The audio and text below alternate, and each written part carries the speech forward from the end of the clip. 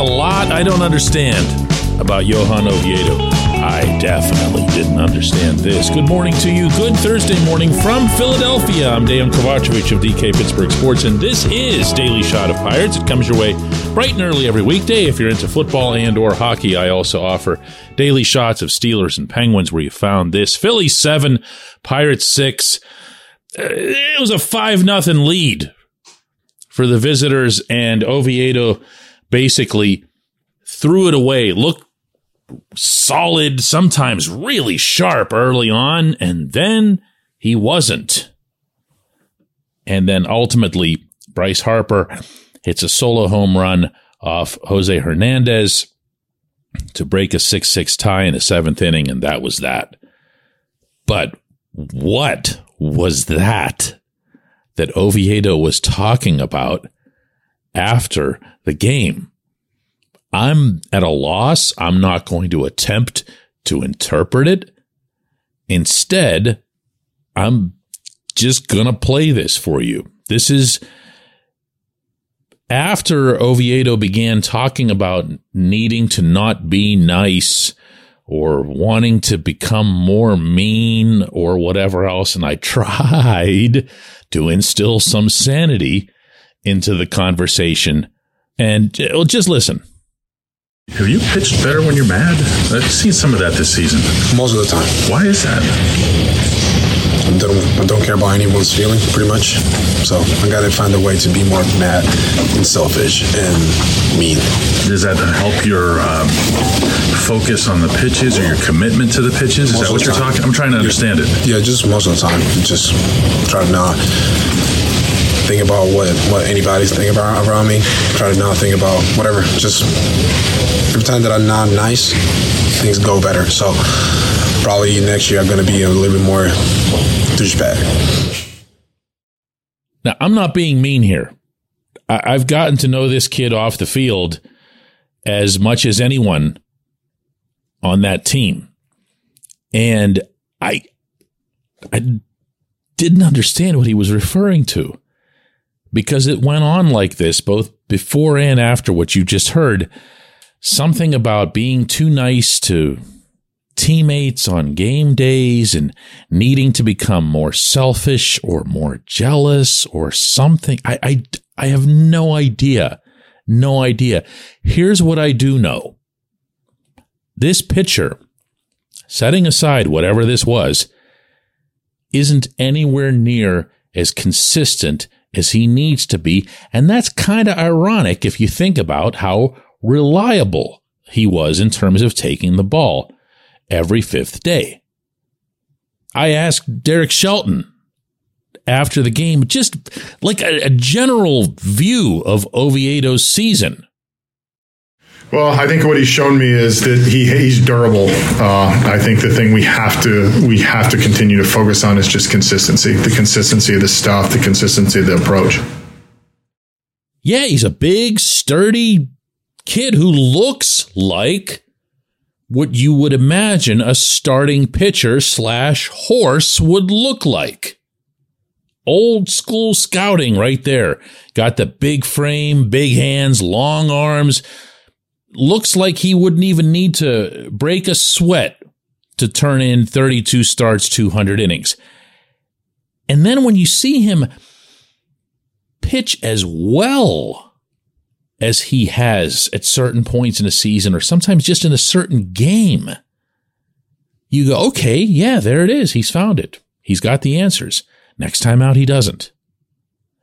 And then you think, wow, that's it. He's just a bust. He's no good. He's not somebody you can count on for next season. And then he comes back in the next start and does the other thing to you. And it's, you could just tell, I could just tell from being in that office with Shelton that when I asked that question, there was like, what do we do with this guy? What do we do with him? Because he doesn't make sense. He doesn't make sense on the mound, and apparently doesn't make sense off of it either. But here's something else to consider. As this season is continuing to wind down, and of course it ends with a home game Sunday against the Marlins, you still see only 2 pitchers, 2 names showing up in this rotation on a regular basis. And that would be Oviedo and Mitch Keller. Everyone else is a TBD until they're not. As I walked into the clubhouse last night after the game, a team official says very quietly, hey, by the way, tomorrow's pitcher is Luis Ortiz. Okay, I make note of it, whatever. I make sure that I get it up onto our website and so forth. But that's how we've been finding out what a TBD is and what an actual person is. And that should tell you probably as much as you need to know about the state of this rotation heading into 2024 and how much in the way of reinforcements is going to be needed this offseason. I've said it before, I'll say it again. Ben Cherington has one place he needs to be spending serious cash this winter, and it's on the rotation. When we come back, J1Q. This portion of Daily Shot of Pirates is brought to you by our friends at North Shore Tavern that's directly across Federal Street from PNC Park. It's home of Steak on a Stone, an eating experience, underscoring the word experience. The steak is brought to you partially cooked on an 800-degree stone, and you do the rest. It's a ton of fun, it's a great meal, and it's a baseball atmosphere like no other in Pittsburgh. North Shore Tavern, right across Federal Street from PNC Park. Your front door, your car, your bike, your computer, your gun. Safety is a habit. Every day you lock and secure your home and everything you want to keep safe. Gun safety and responsible storage are no different and the best way to help prevent accidents, misuse, and theft. If you have a firearm, own it, respect it, and secure it. Visit ProjectChildSafe.org. Brought to you by the National Shooting Sports Foundation and the Bureau of Justice Assistance.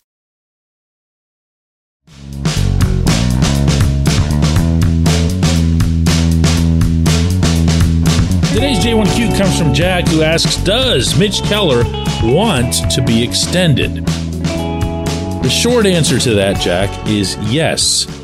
The more expansive and valuable answer is yes, everyone does. But getting into at least as much as I know, which isn't nothing, but it also isn't a ton, Keller would very much welcome the opportunity to lock up with guaranteed money and stay with the Pirates. He is as pirate-y, if that's a word, as you get. He's really into this franchise. He's really into this city. He's a draft pick who came up through the system.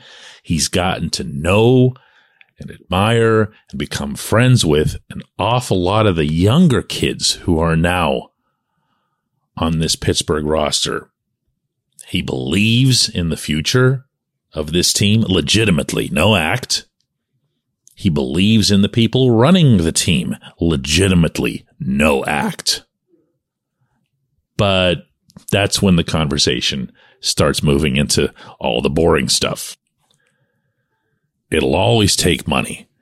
Everything else that we throw into the mix, whenever people like me and you discuss or debate these things, you can wrap it all up in a ball, put it over in the corner, and then get to the real work, because it takes money. It took money to get Brian Reynolds done, even when things started looking rough.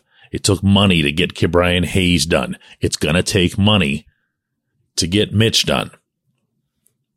As I see it, from the team perspective, I don't think there's any choice. Yeah, there's a couple more years you can go with arbitration. You can do that. But you're not going to keep somebody, even for another year, if you don't think that there's a chance that they'll stay longer term. That makes very, very little sense. It doesn't make no sense, but it makes a really, really small amount. The reason I say it doesn't make no sense is because if you think that you're going to be a contender, if you think that you've got a chance to do something next year, you keep Mitch. Now, I'll repeat and re-emphasize, because this is pivotal to this. The Pirates still hold his rights through arbitration for a couple of years. They don't have to do anything. They can just go to an arbitrator and let the arbitrator pick his salary, and that's it. He's committed to it unless he just quits baseball or whatever. So he's still a couple of years away from free agency. But as I'm looking at this rotation, and the only other person who finished the season as an active pencil his name onto the card member of that rotation was Johan Oviedo, I don't see how you proceed without Keller being a big, big piece of not just your present, but also your future. Everyone can have all the high hopes that they have, and they should, for Paul Skeens. Great. You can have not as high, but, reasonably high hopes for a Jared Jones, maybe even Luis Ortiz. Maybe something will happen and Roansy Contreras will magically rediscover his 98-mile-an-hour fastball. But you're getting into a whole lot of crossed fingers there, even to an extent with Skeens. Or if Skeens were to become everything that everyone hoped, and he's the only guy in the rotation that you can count on once every 5 days, that's not going to cut it. Get Mitch done. Get Mitch done this winter. I appreciate the question. I appreciate everyone listening to Daily Shot of Pirates. We'll do another one of these tomorrow.